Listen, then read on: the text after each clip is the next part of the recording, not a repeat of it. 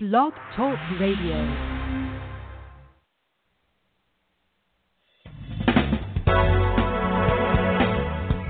Hello and welcome to Pure Hope with your host, Reverend Janice Hope Gorman. Hope is the name the angels gave Reverend Gorman. Help open planetary eyes. And that's what we hope to do on Pure Hope. Thank you for joining us.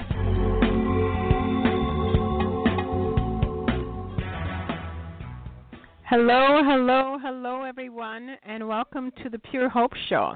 We are coming live to you from the Hope Interfaith Center, and I personally just got back from a 3-week sabbatical from this center, and I am refreshed and I am ready to go. One of those opportunities that I had, because I had a great trip of those 3 weeks, I had the ability and time to listen to old and new books, and I never have that time. One that I consider hit me the most, which I thought was kind of interesting, is Tuesdays with Maury. And since I always try to put on our live programs and our programs on Tuesdays, I thought that was very interesting that one of the ones that hit me the most was Tuesdays with Maury. That made me think, and it also made me feel. And there's a quote that says, and I love this quote, "Reading and listening without reflecting is like eating without digestion." And that is written by Edmund Berg. And we have an opportunity this evening to have some good mental tremors, good food for the heart, the mind, and the soul. And so you might feel those ahas, or you might indeed say, "I've never thought of it that way." So you might want to quickly go get a pencil or go get a pad or your personal journal. So when you have those ahas, or when you have that, I never thought of it that way, so you can register those mental and emotional tremors. I never listen to a book or read a book without a yellow highlighter in my hand or a pen or a pencil by my side, because I am a reflector. I am a teacher, but even more so, I want to learn. I'm a student of life. So I love to digest the material of which I listen to. So tonight we're going to speak and we're going to listen to an amazing man. So I'm asking everyone, don't simply turn the pages of this moment while listening. Let yourself be moved. Use your yellow highlighter, even if it's your heart and your mind, to just have it get registered.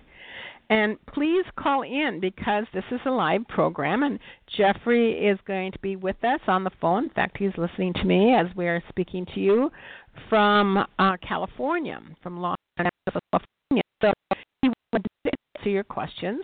The number to call is 213-559-2974.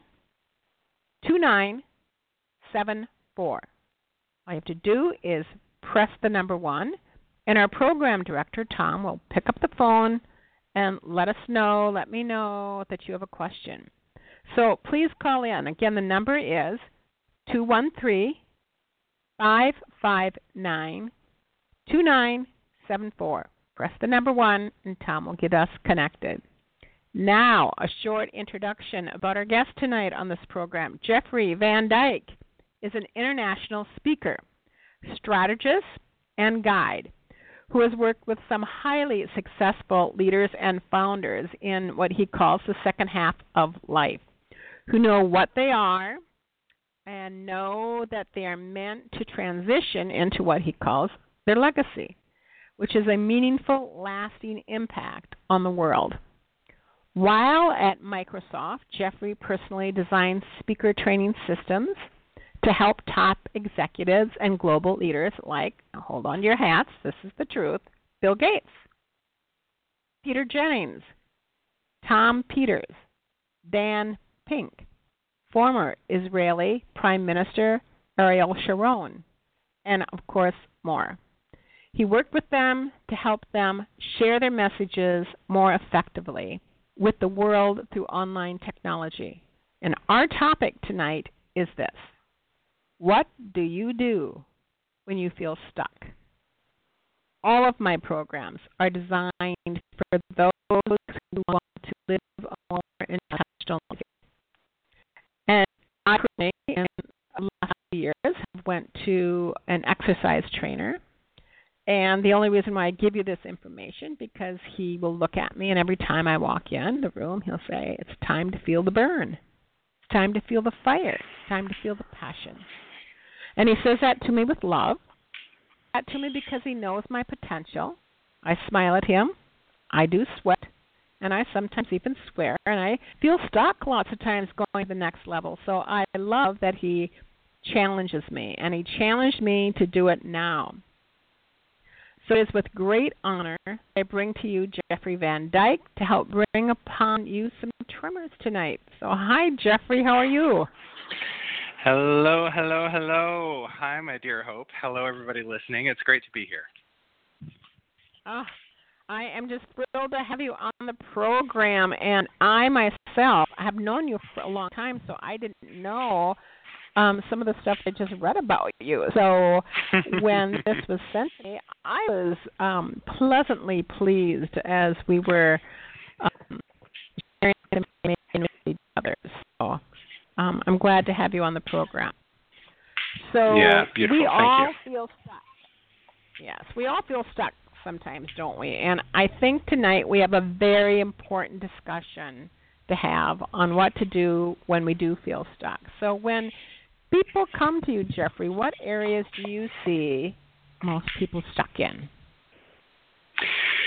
Well, most people come to me when they're in an internal conflict, right, where they've had one life that they've been living for some time and where a new life is calling them. And they're stuck in this place of answering the call. My friend Joan Rosenberg, a therapist, says, you know, the four things she sees people have to do to really live a healthy, fulfilled life is know what they know, speak what they know, be what they know, and share what they know.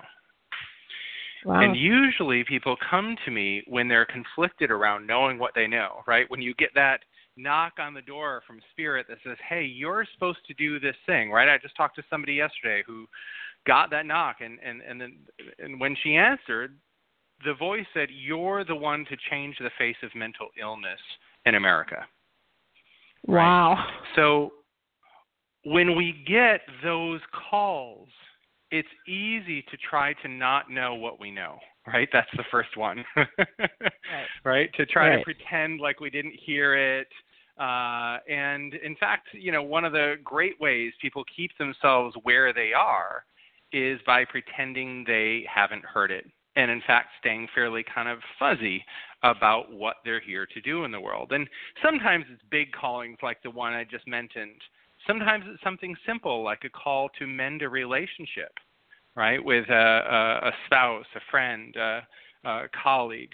And you're like, oh, I don't want to do it. I don't want to talk to them. I don't want to give them the satisfaction that maybe there's a way forward, right? That vindictive streak wants to stay keeping the upper hand. Yeah. So knowing what we know can sometimes be something big and grandiose. Sometimes it can be something really simple, like, yeah, make amends with this person. Move on with your life. Move on with this relationship. And then speaking what we know, that's the next stage, which is, can I really utter this? Right? I can't tell you how many times people come to me, especially people that have, you know, big careers, but not just big careers, right? But especially, you know, people that are like, oh my God, I'm at the top of my game. You know, I'm a senior executive, or I founded this company, but I know it's not it anymore. What I thought was the thing was actually a training program for the thing. And now I'm getting clear about what the thing actually is, but I'm scared to speak it because I know once I speak it, the wheels are going to start turning, right? Change is going to start moving. And those are the two places I usually see people being most conflicted, where they have competing commitments. One commitment says, I want to keep my life the same, right? I like my friends. I like my house. I like my marriage, or at least if I don't like it, at least it's familiar. At least I understand it. At least I can engage with it in a fairly predictable way. You know, and then the other part of our heart saying nature only knows expansion, right? That the only way to go is forward. The only way to grow is to expand. And so we have these competing commitments of safety and expansion, safety and expansion, comfort, growth. And, you know, I don't think that ever stops until we're in the grave. Right. You know, and so, you know, what to do when we're stuck is the question for today. And so those are a couple areas where I find that people often come to me when they're stuck, because part of what I do in the world is help people get clear on their life's work, their legacy, and build a business around it, right? So I do marketing and I do brand strategy and all that good stuff, but I do it from this very soulful place. But the idea of being stuck is simply any time, you know, I find that people are usually stuck in one of two places. Either we're in struggle and we know it, right? One part of us wants this, the other part wants that, or we're numb. Right. Which usually to me means I'm unwilling to listen to what I know. There's something keeping me from it. And so I just feel numb. I just feel checked out. I just feel like there's nothing here. This is a blasé life. And oftentimes that's when that call had come, and it came, and we just kept pushing it away until we just buried it so far that there's no energy left in our lives. So back to this question, what do we do? What do we do? What do we do? What do we do with this? When I started this work, one of the things Spirit said to me over and over and over again, and I think it's been one of the most challenging things to learn, not to understand conceptually, but to live. And that is that there are no problems to be solved, just more truth to be revealed. There are no problems to be solved, just more truth to be revealed. And so I bring that up in light of this idea of what do we do when we're stuck? Because it's so second nature to go, oh, I'm stuck, this is a problem, right? Because it doesn't feel good. And so we stick the label of problem on the stuckness, and then we go, how do I fix this? How do I fix this? How do I fix this? Which is in essence saying, how do beyond this? And interestingly enough, the number one thing I see that people have to do when they're stuck is actually move towards the feeling of being stuck. Actually feel the feelings. Feel the uncomfortable feelings. Actually engage with it. Because if there are no problems to be solved, just more truth to be revealed, that means that the problem, in this case the stuckness, is actually an invitation. Right? It's an invitation saying, hey, there's something here for you. And if you can turn towards it and engage with the stuckness, something new will be revealed. So in the current work that you're doing right now and all the years that you've been doing this work, because I have always wanted to live a more deeper, fuller, meaningful life, a life of legacy, do you see that there's an undercurrent that is moving up, bubbling up within people, that they're thinking and feeling more about living a deeper, more richer, more truthful, authentic life? Absolutely. I think there, if you just look on Amazon, there are more books being published about life purpose than ever before. And I actually look at it from a standpoint of economy as it relates to purpose. Because, for years we were hunters and gatherers, then we did agriculture for centuries, and then we had the Industrial Revolution, right? And we had to do this thing throughout the years called hard work.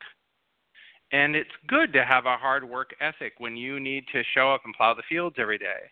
It's good to have a hard work ethic if you need to show up and press the button to make the conveyor belt go, 300 times every day.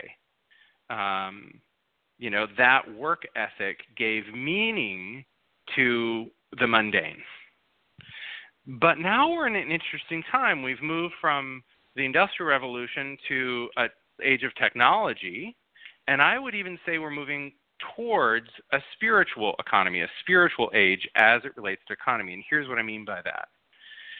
As our technological revolution continues to advance, more and more and more artificial intelligence will take over our standard quote-unquote jobs. We can look at it, anybody alive right now looking at the economy goes, oh yeah, there's tons of jobs that didn't even exist 10 years ago and tons that are going away every day. And what I find when people step into their legacy is that they have to step into their genius zone. They have to step into not just what they're meant to do, but how they're meant to do it, which is really utilizing their innate skills. So, for example, I know that I'm really meant to just be a voice, a mouthpiece, right? I'm an ambassador for this body of work that's come through me. And that's my role on this planet. So that means that I've had to surround myself with people in my company that take care of all sorts of things that I really have no business touching, right? And what's interesting about that is as you start to step into your life's work and do it through your own genius zone, is it starts to feel really good. It starts to feel natural. It starts to feel kind of effortless, even if you're working, many hours or what have you. It feels invigorating. And that actually flies in the face of hard work, right? And it's interesting how many people feel bad about doing great work that comes easy to them because of this old legacy of a hard work ethic. So that's a big meta view into, why are people asking more about purpose at this time? And I think it's because we're the mundane is being automated. And as the mundane is automated, it calls into question, well, then what do I do? Right? What's there left for me to do if the mundane is being automated? And then we have to answer that, well, why am I here? Right? What is my purpose? How am I meant to employ that in the world? And I think that's part of why purpose at this time, perhaps more than ever. I think there are other forces as well, right? If you look at the idea that we've moved from the Pleiadian age into the Aquarian age, we're moving from a top-down hierarchical world to a more egalitarian world. And so there's all sorts of stuff afoot and all sorts of stuff churning in our world. And it's great because we can't ever make big change in the world from things that are really static and solid. They need to be kind of crazy, if you will, sometimes for change to occur. And that's what's going on in our planet right now. And I think on the individual level, we're feeling it. And we're asking these questions now more than ever. Now, I know that you work with people all over the world, but, I'm a little gal from the Midwest. So when I talk to you and or anybody from places like Los Angeles and California, and I don't want to get down on the Kardashians, but you're also living in a world, it looks like, anyways, to the people in the Midwest, that you kind of live in a state that sometimes makes, like, the life of Kardashians or any type of reality show more important than their spiritual digestion and asking tremor questions. And that's the reason why I asked that question of you, Jeffrey, is that if you're seeing that in California, where even if it's the land of the beautiful and the fame and all that stuff, if you feel that people are waking up more to the truth of who they're supposed to be and bring that out. Yeah. Well, I grew up in Michigan and I lived in Minnesota, so I come from that stock. So I understand what you're saying, and gosh, those people out in LA, I never thought I'd be one. But here I am. I see people asking quite a lot here. Okay, good. and perhaps, it's the contrast sometimes that makes us yearn, and the contrast between a really superficial life where you've gotten the money and you've gotten the fame and you've gotten the Botox and you're still empty. It's a different kind of hunger, but maybe it's the same hunger, but it comes from maybe a different life experience. Sure, right. But I see it all over the place. I mean, and like you said, I work with people from Israel, from Colombia, from Los Angeles, and from Minnesota, right? And I don't care where in the world it is, unless it's a country that's completely war-torn, in which case you can only address the shock and horror that's in front of your eyes every day, right? But in the rest of the world, the developed or the developing world, purpose is a big question, and not just for us as individuals. If you look at companies, more than ever, companies are asking, what's our why? What's our bigger purpose? And recognizing that when they have it, people feel more fulfilled as employees, their customers get more engaged with the product, their business starts working, and they feel like, oh, maybe we can actually contribute to the world while we make a profit. So, yes. So, one of my favorite statements, the assignment that I once got a long, long time ago was to have this little black book that I would write some of my favorite quotes in. It wasn't a book that was given to me. I was just told to write 100 quotes that I would write that would move me, that would change me. And one of those quotes is, no revolution in the outer world is possible without prior revolution in one's inner way of being. Whatever change you aspire to must be preceded by a change in the heart. So is that where you start with your clients? Or like sometimes I feel like I got to motivate them to change. Or do you wait for them to be motivated and then they come to you? Yeah. I don't really believe in motivating people. I don't really think it's possible. I've tried it. I was told that many times. Yeah.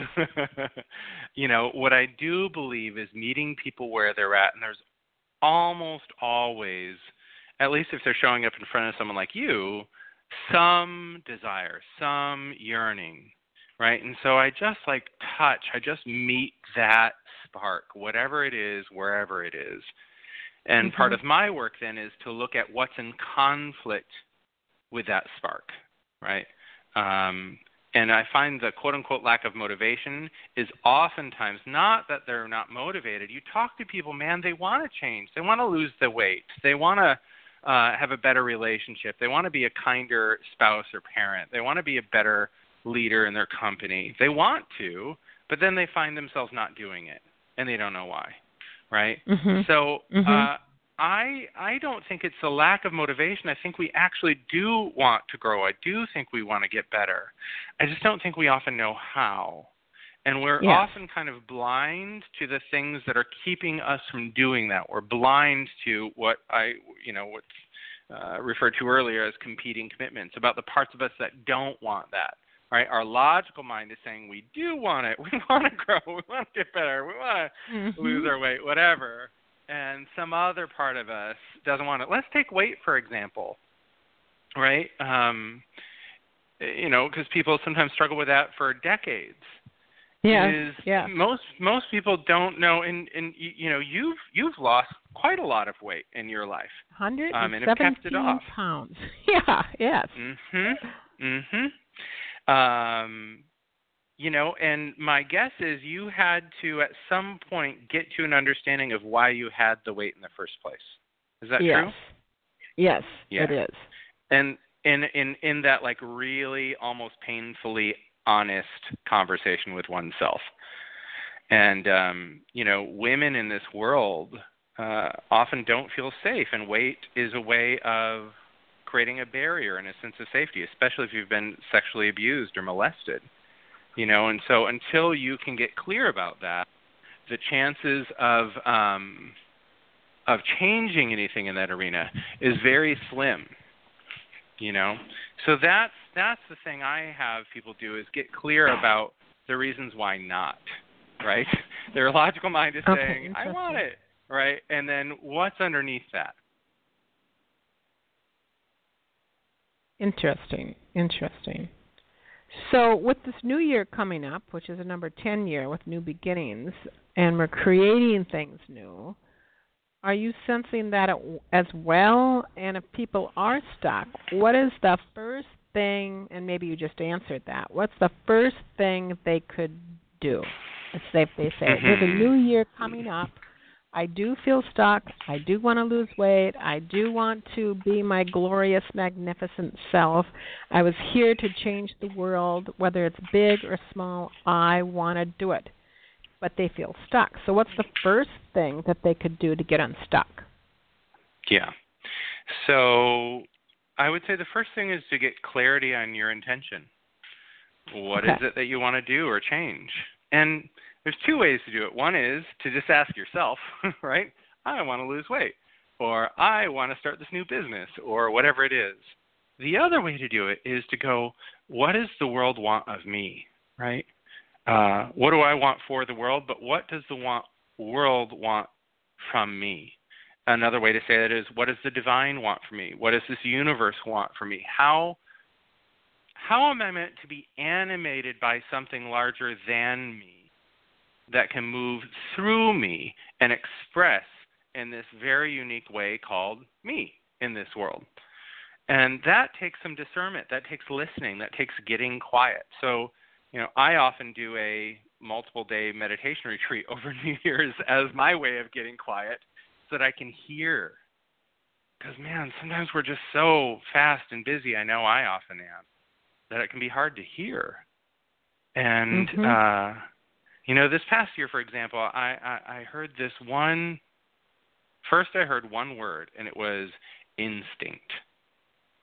And it was this directive to reconnect to my instinct, to my animal nature, right? To that visceral fire as an animal in this world. And Spirit kept saying, Jeffrey, you've got your channel online. You've got your heart online. Now you need to bring your humanity online, because when all three of those are combined, watch out, right? Wow. So that was my directive. And, so for the first time in my life, I hired a personal trainer because I knew to get into my animal nature, I needed to be stronger. I needed to be fit. You never see fat animals. And not that I was fat, but I could be more lean, right? Animals are lean. So I need to do that. But I also know that I've been going to the gym for years, and that's never happened. So people hire me to help with their lives. So I was like, all right, I gotta, I often hire people myself. And so I went and found a trainer, a really awesome guy that kicks my butt 2 or 3 times a week now. And I'm getting lean, so that's how it works for me oftentimes. Not so much what do I want, because usually those desires of what do I want? Oh, I want to lose weight. Usually we don't know what the motivation is there. And the motivation is oftentimes, something like, oh, I want people to like me more, or I want to be more accepted. We want to change because our ego's wounds are driving the desire for change. But when you get quiet and listen for that voice of, oh, what wants to happen through me? And maybe you just get one word like I did, instinct. Oh, God. And then I get to have the whole year to play with, what the heck does that mean? Where's that going to lead me? Right? Who knows? So do you believe it's important to have a coach like you or someone else? Do you think that's important for accountability? It certainly was for me. I think it can be. Okay. And I don't think it's always necessary. I wouldn't say everyone always needs a coach all the time. I happen to have a handful of coaches this year, but I've got big stuff I'm up to. Yes. So I needed to find some support to accelerate that movement. Sometimes it's having a best friend. Sometimes it's having an accountability group, right? Sometimes it's having a coach. And, not everybody has the financial means to, say, hire a coach. So that's an option, but it's not the only way. But, there are 1,000,001 studies that show us that when we have accountability, when we actually speak the goal we want into the world and have accountability to help us make it true, that we're far more likely to make that change. So, yeah. And then the other thing I would say is, for me, I often get really curious. When I get that word like instinct, I'm like, oh, God, where is this going to lead me this year? And I start exploring. Yeah. I found this movement teacher that works with actors. He works with Leonardo DiCaprio and like big name actors in LA. And he studied this tribe in Africa, the Nuba tribe, that weren't getting eaten by wild cats when the other neighboring tribes were. And he went and lived with them, and what he found was that they move like predators when the neighboring tribes move like prey. And that wild cats see them, and they go, ooh, hands off, that's another predator, got to watch out. And so he took this movement, this predator movement, because he knew that if you could be a predator on stage or in front of the camera, that people wouldn't be able to take their eyes off of you. And so he does this training. So I've actually been working with him in addition to my personal trainer and learning how to use animals as a way into my work as a public speaker. It's been fascinating. I would have never in a million years thought I would find that animal movement teacher. But it's so interesting because that's what I've always loved about you, Jeffrey. I think that, another one of my quotes in my little black book is that our job is to say a holy yes to the real things in our life. And what I've always seen about you is that, someone told me, but you are also almost perhaps the top poster child in the journey of saying yes, saying that holy yes, and looking for those people that can help you bring the you that you're meant to be. And and when you have kind of like passion for that, it's so interesting because when I meet people who don't have the passion for that, I always think like, why are you not saying the holy yes to the life that you were meant to live? Yeah. That's confusing. I'm not judging them, but I do find that confusing. I love that. So let me just share a few things about that, because when people ask, like, how do you explain your success? The thing I tell them is I say yes. Right? In fact, in my daily prayer practice, at the end of my prayer practice, I have this prayer. I say to Spirit, praying the prayer of yes, what am I praying yes to today? Wow. And it's a daily act of surrender of, I've already said yes, Spirit. I've already said yes. So now tell me what I just said yes to, right? And I've been praying that prayer for over a decade in terms of an actual. Years ago, I went to a service with this minister who did a series. Penny Nixon did a series on different prayers, and the last in her series was the prayer of yes, the most dangerous prayer you can pray, right? And wow. and ever since that day that I heard her speak on that, that has been part of my practice. Now, that said, I also have the experience, the lived experience, that when I say yes, when there's some impulse calling me and I say yes, the resources to fulfill on the impulse always exist. The impulse doesn't come bankrupt, ever. Yes. Right? And so I just trust that the resources, I don't care if I can see them or not. I don't even care if I know the how or what the thing is. I just go, okay. Now, that's a muscle I've cultivated. It's not like I was born that way, And so it's learning to say even little yeses.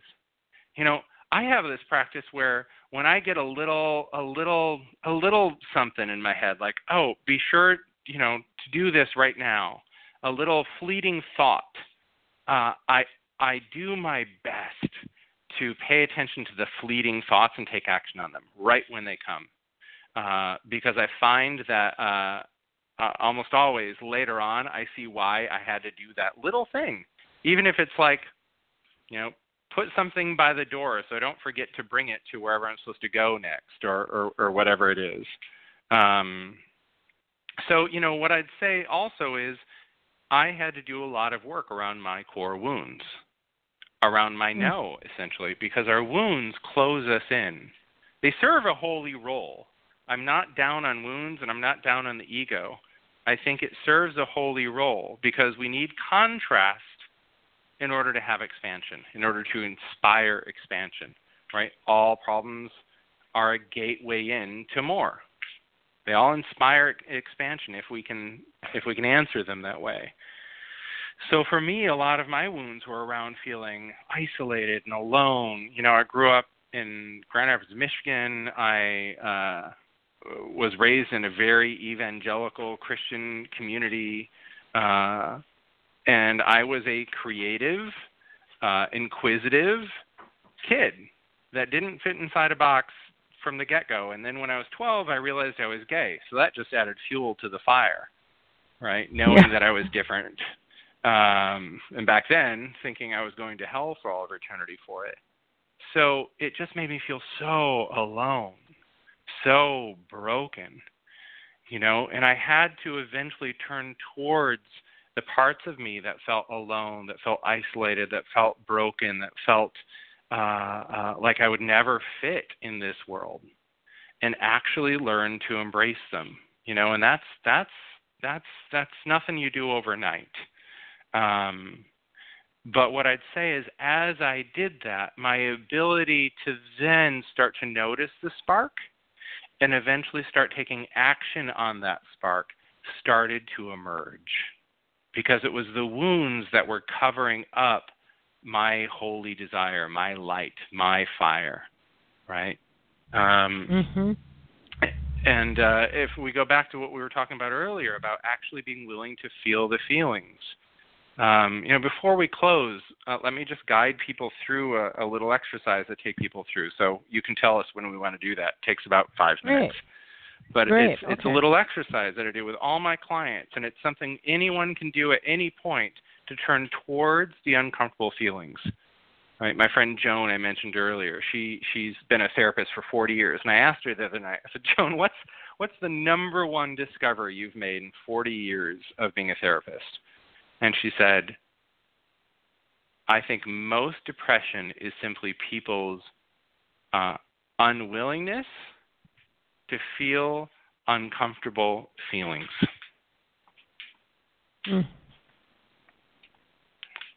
And she said so much of the self-sabotage, the voices in our brain that says we're not good enough, that we're not lovable, that people don't really want what we've got, that they're actually distraction that the ego uses to keep us from feeling those uncomfortable feelings. They keep us kind of chasing our own tail, right, in the own drama of our own life. But if we can just stop and go, what am I running from? What's the uncomfortable feeling I don't want to feel? And actually have a tool set and a willingness to feel it, life changes, and it changes quick. Oh. So tell us a little bit about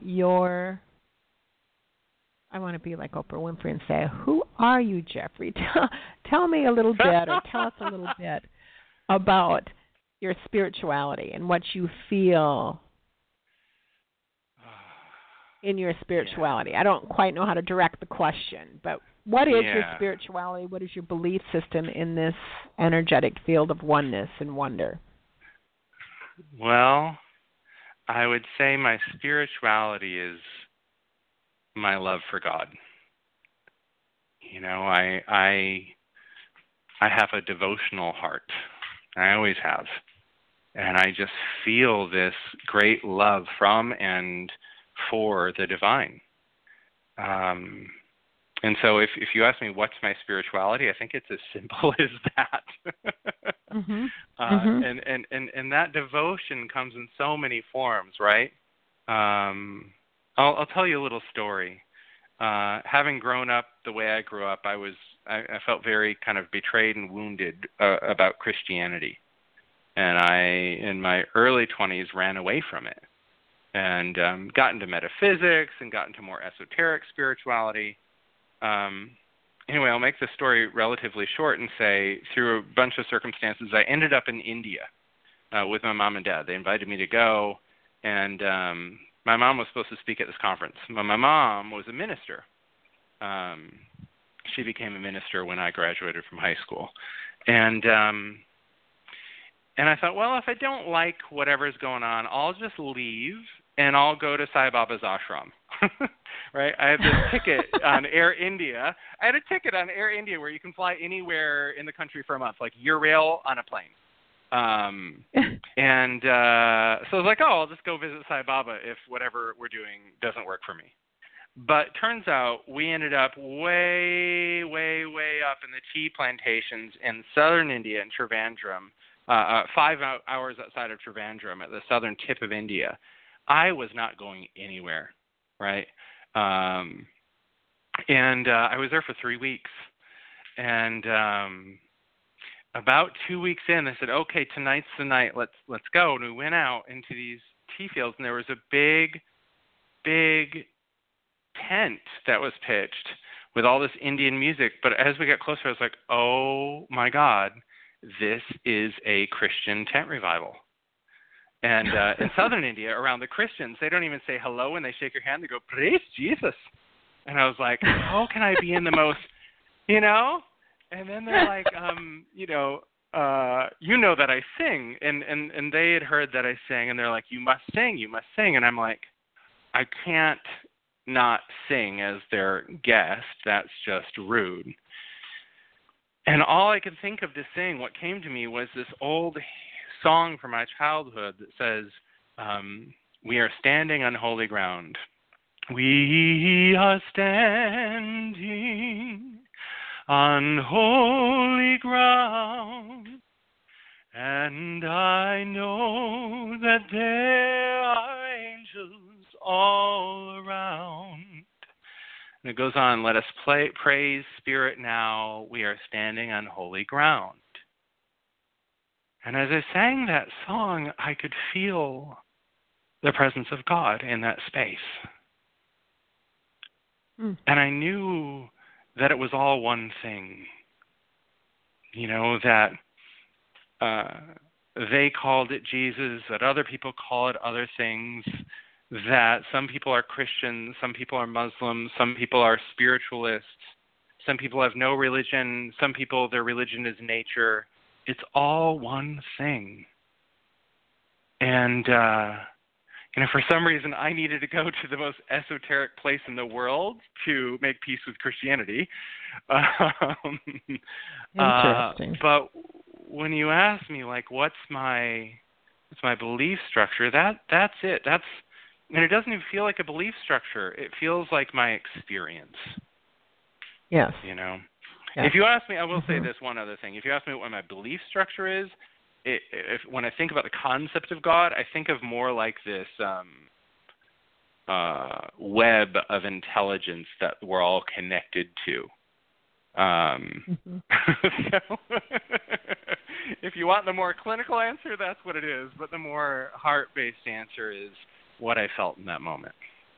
Yes, because the work that you do and the big stuff that's coming up in your life, you know, I know you so well that you're hearing that from this inner space of oneness to help the world move to a better place. So what is some of the big stuff for you that's coming up? What are you feeling in that inner space and saying the holy yes to? This has been a challenging holy yes lately. Earlier, you said that quote, and I don't remember the quote exactly, but it was about, you can't change something externally if you haven't done it internally. Correct. And my friend Tim Kelly and my guys always say, you cannot change that which you cannot love. Right? And if you look at any great change agent, Gandhi, Martin Luther King, they weren't changing something they were fighting against. They were changing something they were for. And that takes some work. So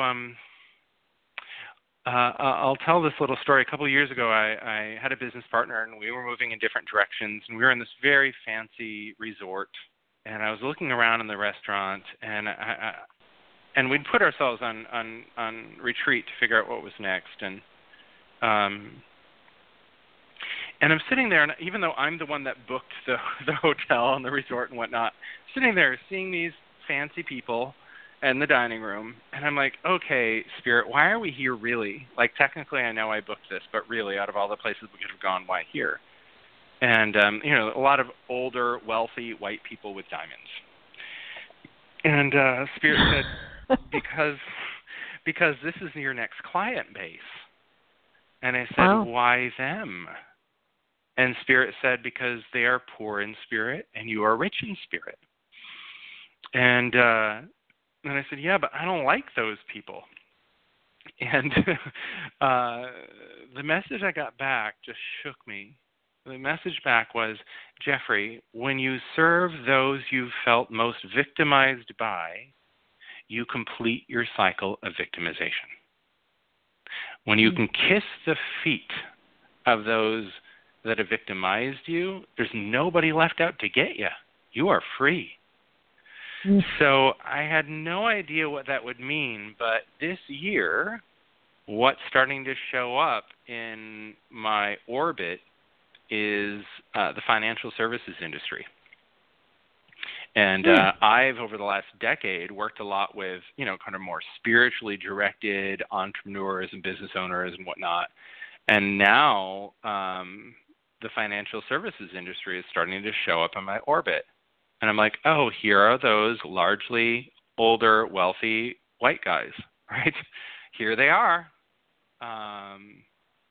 And, on some level, it's a little scary because I have no idea if they're going to embrace what I've got. I don't know how I'll be received in that market. Except I just go back to this little piece of a calling never comes without all the resources to fulfill on it. So maybe it's not all the financial services industry I'm supposed to work with, but maybe there's some. And man, if I can help the financial services industry get more healthy, right, that will have a big ripple effect in this world. So that's a holy yes, that's rocking me a bit. Because it's definitely outside of my comfort zone, but it feels true nonetheless. Okay, let's play Oprah Winfrey time, and then you can do your. And you're the only one that I've ever done Oprah Winfrey time with. So what I'm going to do is I'm going to say some words, and you respond to me if it's a one-word statement or whatever, however you want to do this. So the first word is integrity. Love.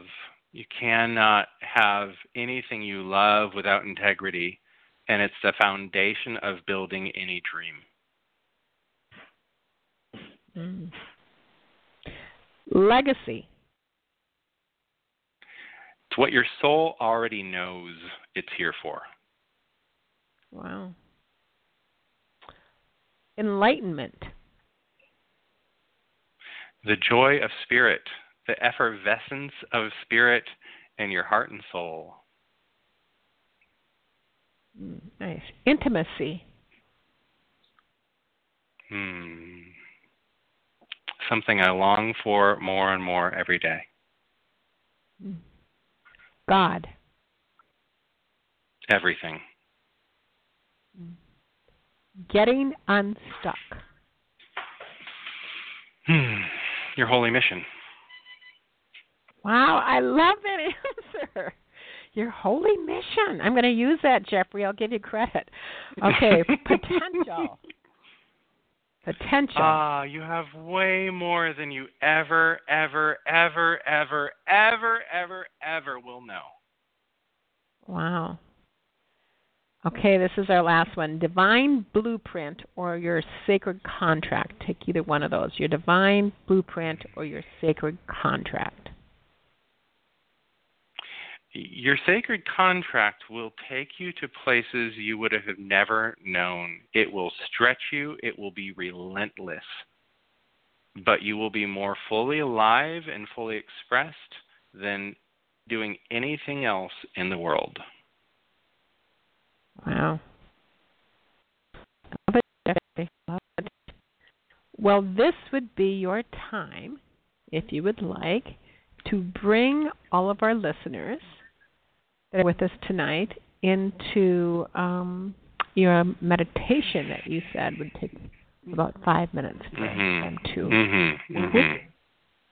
Beautiful. Good. So I want everybody listening, and if you're in a place that is static and safe for you to close your eyes, you can do this with your eyes closed. But if you're driving or somewhere else, you can do this eyes opened as well. And this is a little meditation to help you feel uncomfortable feelings and move through them with relative ease. One of my mentors is a great Jungian therapist, Jungian analyst called Pittman McGehee. I love his name. And Pittman had this saying. He said, "Never waste a complex." And a complex is when you're in your stuff, right? When you're triggered.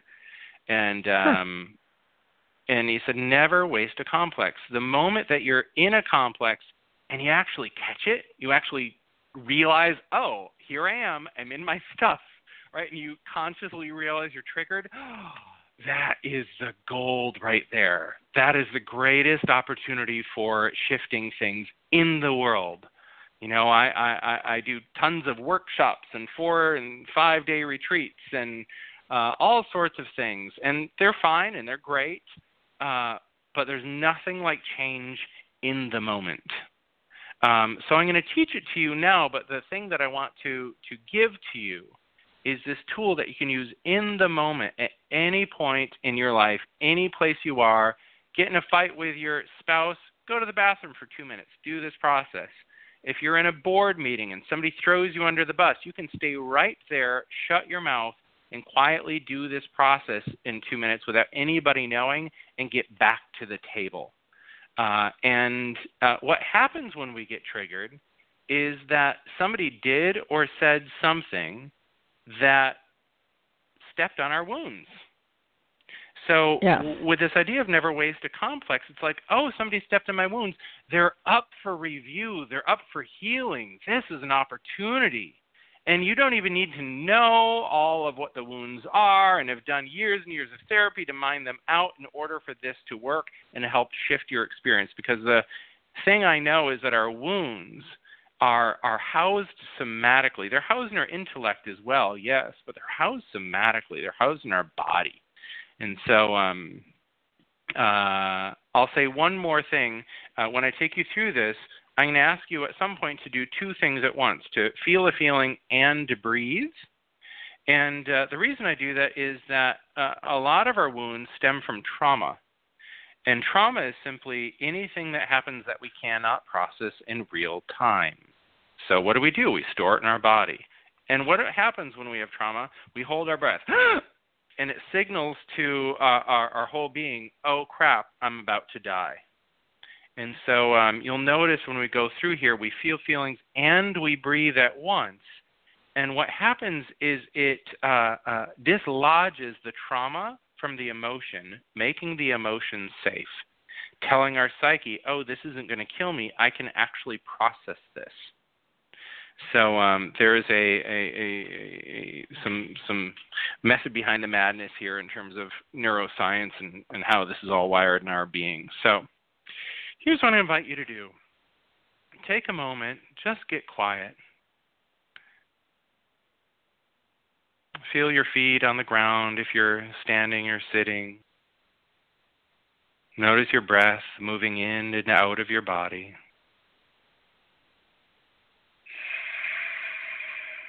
And just settle in. And as you do, I invite you to notice some place where you're feeling stuck. Something you're struggling with. Something that maybe feels like, God, I don't know how to work with this. You might even think about an argument you had or some time in the recent history where something was triggered. Whatever it is, I want you to start feeling the emotions associated with where you feel stuck. And feel the part of you that feels stuck. Maybe there's some words associated with it.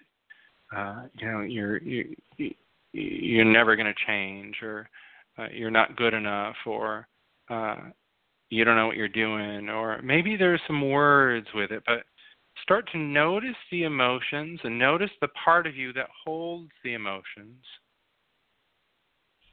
And as you do, notice that this part of you lives someplace in your body. Maybe it's in your heart, maybe it's in your belly, maybe it's someplace else. But that it lives someplace in your body. And as you start to locate it, just place your hand there.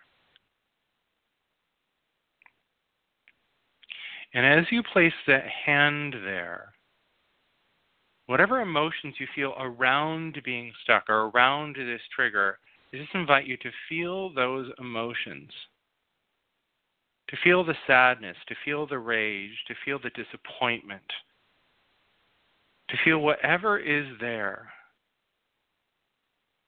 And as you're feeling them, do one additional thing, and that is notice that you're breathing. And so feel the emotions, really feel them as fully as possible. Feel this oftentimes younger part of you that feels wounded. And notice that you're breathing.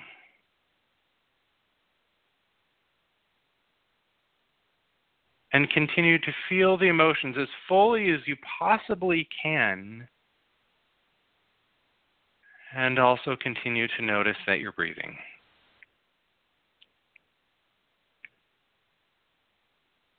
And you just do this as long as you can possibly hold on to any shred of emotions, any feeling tone.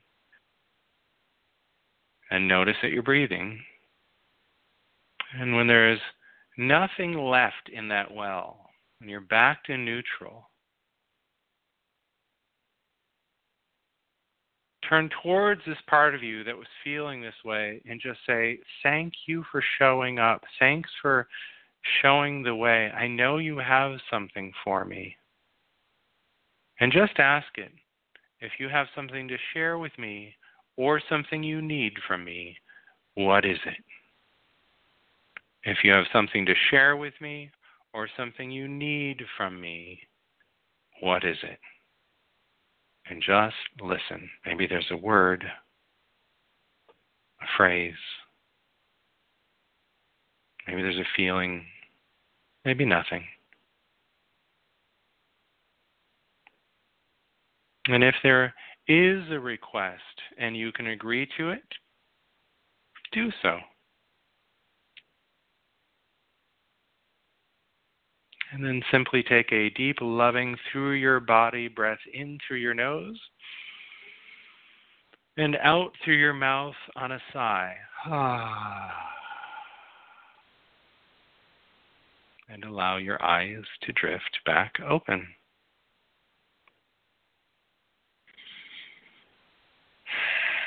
And that is it. That is it. Well, that so definitely is an easy way to release. Easy way to release. And especially when you're triggered and you notice it, it's super effective in real time. You know, that you can... Go ahead. What was the statement that you made before? We don't let a conflict... never waste a complex. Never waste a complex. That's going in my little black book. That is from J. Pittman McGehee, Jungian analyst out of the Jung Center in Houston. Huh. Well, this has been very informative and helpful, and I know that you, as a very busy man, are going now and having a live stream conference, I think you said. Yep. And so could you let our audience know where they could get a hold of you and what you're kind of offering right now to people across the world? Yeah. So I do a monthly lecture that I live stream free of charge. I call it Spirit-Led Leadership, and it's where we explore what it means to follow Spirit's voice in our vocation, in our work as leaders, especially for those that feel like they're change agents, messengers, that they're here to help this planet evolve. And so you can find more about that by going to spiritledleadership.biz. That's B-I-Z, spiritledleadership.biz. And again, this one happens to be in an hour. Yeah. But normally, tonight is a Tuesday. Normally, they're the third Thursday of the month. So you can go to spiritledleadership.biz and find out the information regarding that monthly lecture series. And if you're in the LA area, it's in Santa Monica. You can come to the Hall Center in Santa Monica, which is where it's hosted, or you can register for the live stream, which is absolutely free. So that's one piece. And then for my other work, you can go to jeffreyvandyk.com. That's JEFFREYVANDYK. There's no E at the end of my last name, jeffreyvandyk.com. And find more information there. In terms of what I do professionally with people, I have a couple different programs where I help people do one of two things. I have one program that's for people that are building businesses to help them get really clear on who their tribe is and what their unique gifts are for that tribe. And that's primarily geared toward service professionals who've been in business for some time and want to get more on purpose and have a tighter approach to their marketing and messaging and positioning online. And then my work with leaders is really for people who go, I know there is something more for me to do in this world. I know there's a bigger contribution for me to make in this world. And, that transition from what you've built and what you've already done into this new chapter, that's a journey. So that often entails helping someone move into what I call thought leadership and becoming a change agent in an industry. And so that's another thing I do. And you can find all that information at jeffreyvandyk.com. So that's one place to go. Wow. Or if you want to listen in, go to spiritledleadership.biz, B-I-Z. Hey, that is great for everybody to know and completely free. I always love free stuff. Spirit always says, Christina Rose says, everybody's trying to manifest things. And she would always say, if it's free, it's already manifested. Just take it. Say the holy yes to it. And go for it. So, I know that you have to go, my friend, and I thank you for doing tonight's program and spending a wonderful hour with us. And it's been very such a pleasure. Beautiful. Yes, well, I honor you for your work in this world and for all you do through the Hope Interfaith Center and here on Blog Talk. For those of you that are listening, Hope has been my spiritual teacher for 20 years. It's 20 years now. I met you when I was 23. Wow. And you've played a very instrumental role in my ability to show up and say my holy yes. So bless you and thank you. And it's been my honor to be here tonight. Well, thank you. Thank you so much. And drive safe, and have a blessed rest of the fall. And I'll talk to you soon, Jeffrey. Thank you so much. All right. Take care. Bye-bye. Bye-bye. Mm-hmm. As we end tonight's program, I want to let you all to know that you're all amazing beings of white light, and I want to personally thank you for tuning in.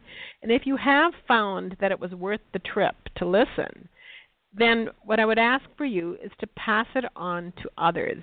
Tell them about this program. Again, it's free. It's absolutely free. Invite them to your house and listen together. Also, waiting for you in our archives, we have had such an explosive, exciting, fascinating interviews with people from all over the nation, all over the world. Our next program is also going to be live. We're going to speaking to Gigi Peterson. That will be on Tuesday, November 29th at 7 p.m. Central Time, and that is also live. Gigi Peterson, who journeys with angels, spirit guides, saints, love and light beings, Mother, Father, God, ancient archangels, and loved ones who have passed. She channels personal spiritual messages and what she calls details, bringing peace along with practical tools. What I like about Gigi is that she says she will give you validation with such details that can only be known by you. So then you will know it's truth. And so she has helped countless of people throughout the world for over 40 years. So when I get to speak to someone who says the holy yes for 40 years of their life, because it's not always easy to say the holy yes, that it is once again going to be such an honor to have her on the program. So please join us next month once again on Tuesday, November 29th, 7 p.m. Central Time, live with Gigi Peterson. Also, until we meet again, I thank you all for listening. I thank you, I thank you, I thank you. So I say to you that the light in me bows, recognizes, and honors the light within you. Namaste, namaste, namaste.